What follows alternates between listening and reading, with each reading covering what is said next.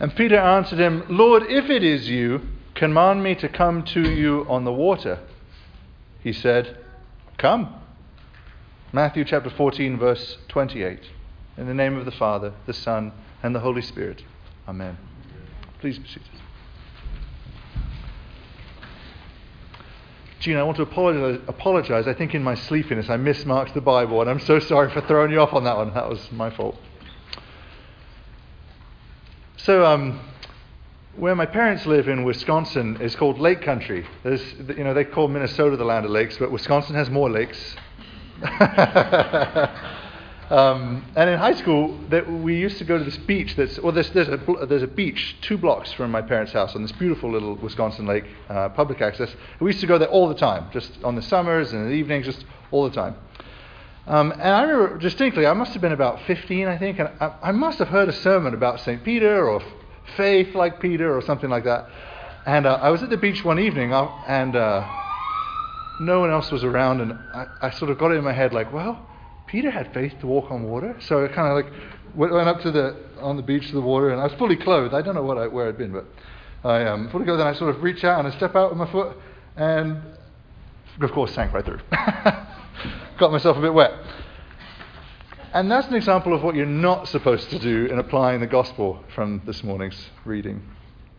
Our Lord does teach us some things in this gospel, but flippantly testing to see if Christians can do magical things is not one of them.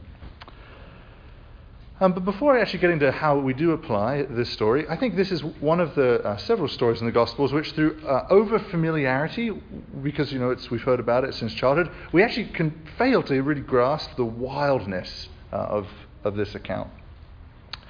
So in order to kind of rehear the scripture again, it's really useful to use our imagination. So as a sort of aid for the first part of what I would like to tell you this morning, I want to just try and stir up our imaginations a little bit to really sink into well, that's a bad turn of phrase for the story, but to really sink into this story of Jesus and Peter walking on the water.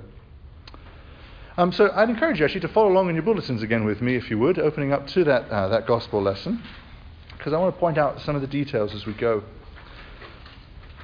So first, notice that Jesus actually did send the disciples out on their own, and he's the Son of God, right? He knows what's going to happen. He has full knowledge of everything in the universe, but he permits the disciples to go out into their awful night at sea alone. And notice that in verse 24 it says, evening came and the boat is already being beaten by the waves. Okay, so evening, 6, 7 p.m., it's already they're being slammed with wind. If you're on water, wind means waves, right? Wind and waves. But then it just kind of clips to verse 25 and it says in the 4th watch of the night. And if you're not paying attention, that's a big time span, right? The 4th watch, there were only 4 watches in the sort of breakdown of time back then. They didn't have wrist watches. You just had these watches through the night. And the 4th one was the last one, between 3 and 6 a.m. So it's already the 4th watch. So they've been out there all night, okay? And that's an important detail to catch. They've been battling rough winds and waves for hours and hours. And they wouldn't have been in some, sealed modern catamaran. This would have been like the 1st century equivalent of a John boat, a phrase I just learned from Steve Deckich the other day. So doubtless they'd have been taking on water, fighting sails. They probably would have been throwing up, and all of this in the darkness of night. So let's say it's 4 a.m. There actually would be a real danger of dying. The Sea of Galilee is not an enormous sea, and if they've been out there all night, they're not making very good progress, and they would have been wearing themselves out. Danger of dying either from sinking from the water that inevitably would have been coming on board, or just simply exhaustion. It would have been a miserable, really, really miserable scene. And now also bring to mind that just 4 chapters earlier in Matthew, we have told us the account that not long ago, Jesus had been in a boat like that one, crossing the Sea of Galilee, and had personally spoken to the waves and the wind, and they'd instantly ceased. So there's no doubt in my mind that the disciples would have been driving themselves crazy thinking, why isn't Jesus here with us this time? We know he could calm these waves and this wind. Why has he left us by ourselves this time? Are we going to die out here? People died in the Sea of Galilee all the time, by the way, historical fact.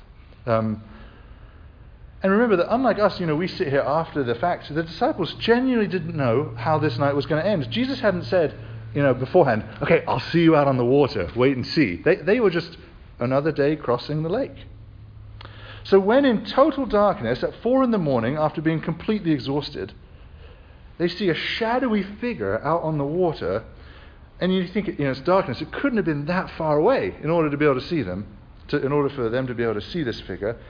They freaked out. And who wouldn't? Why on earth would they think it was Jesus, right?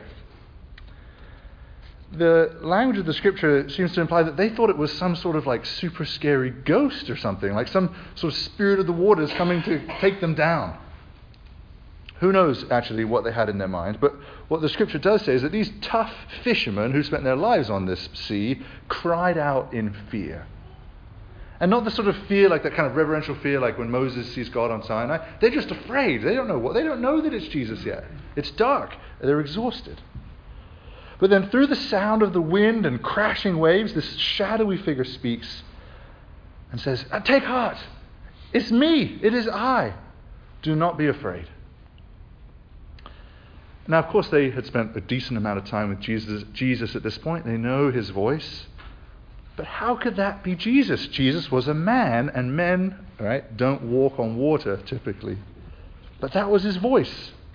And he told them to take heart and not be afraid.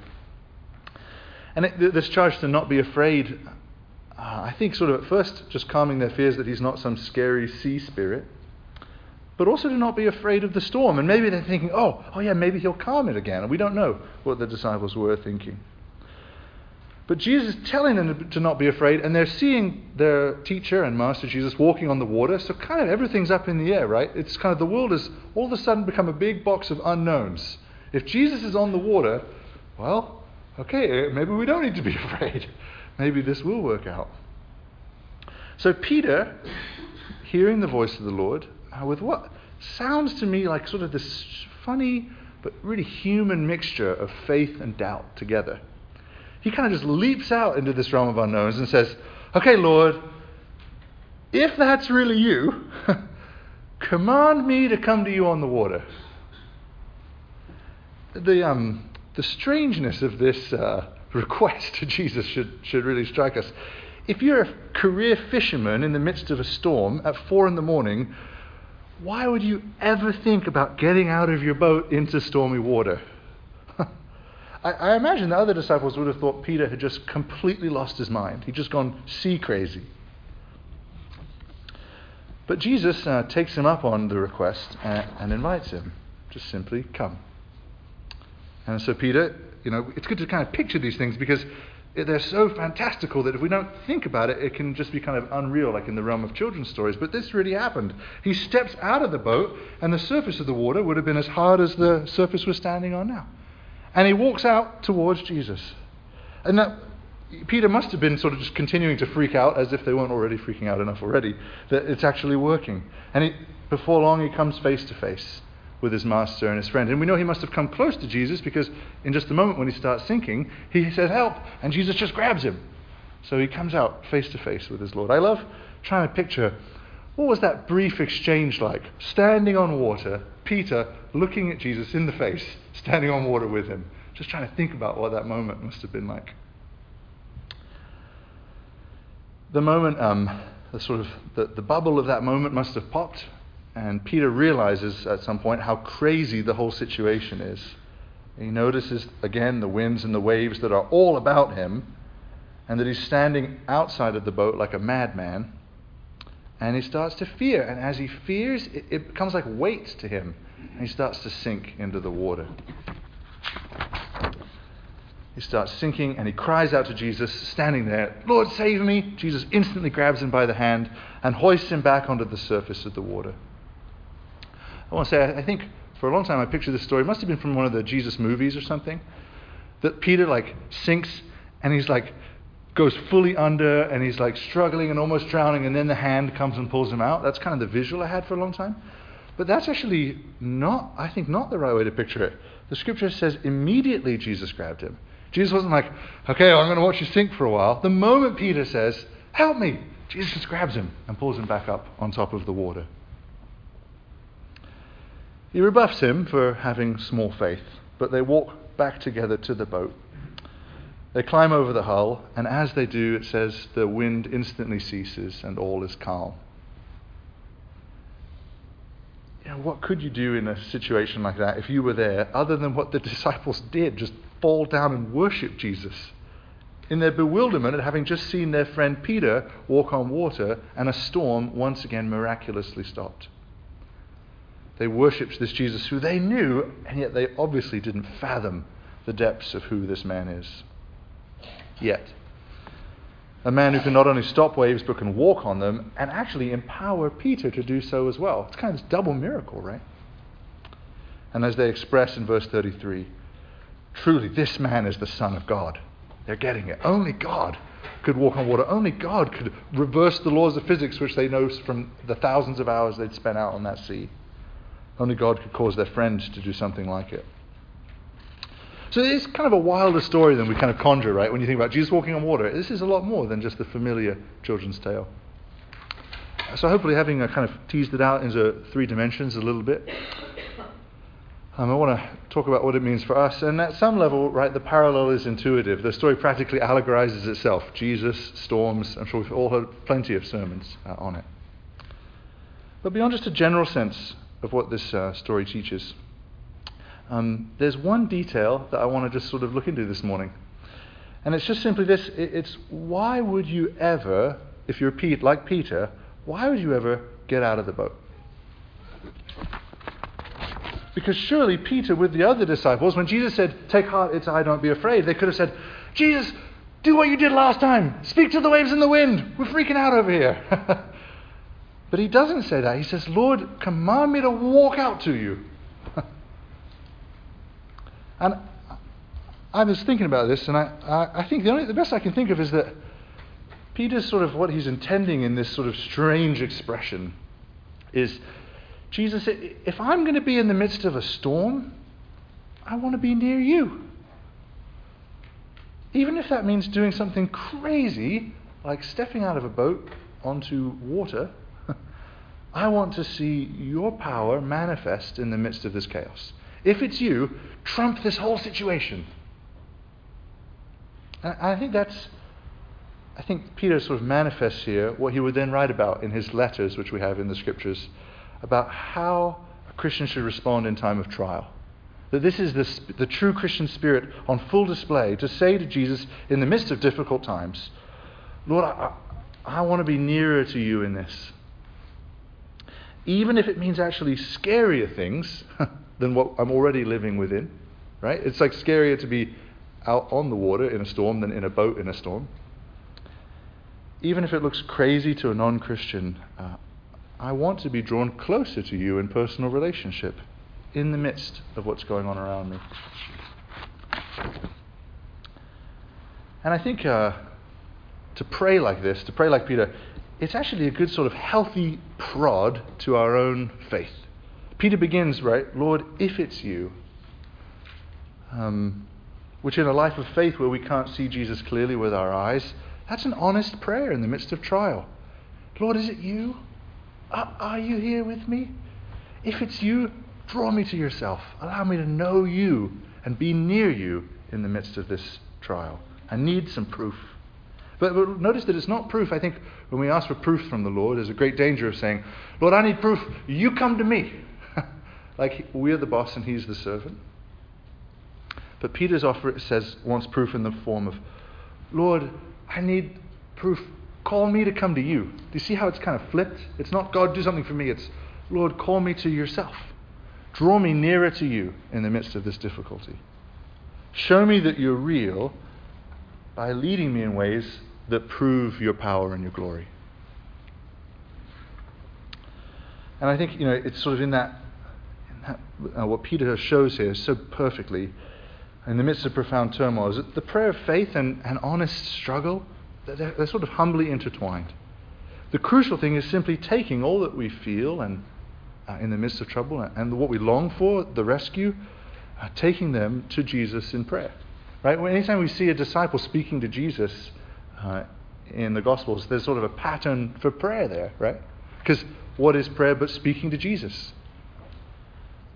So this way that Peter speaks to Jesus is a pattern of prayer for us as well.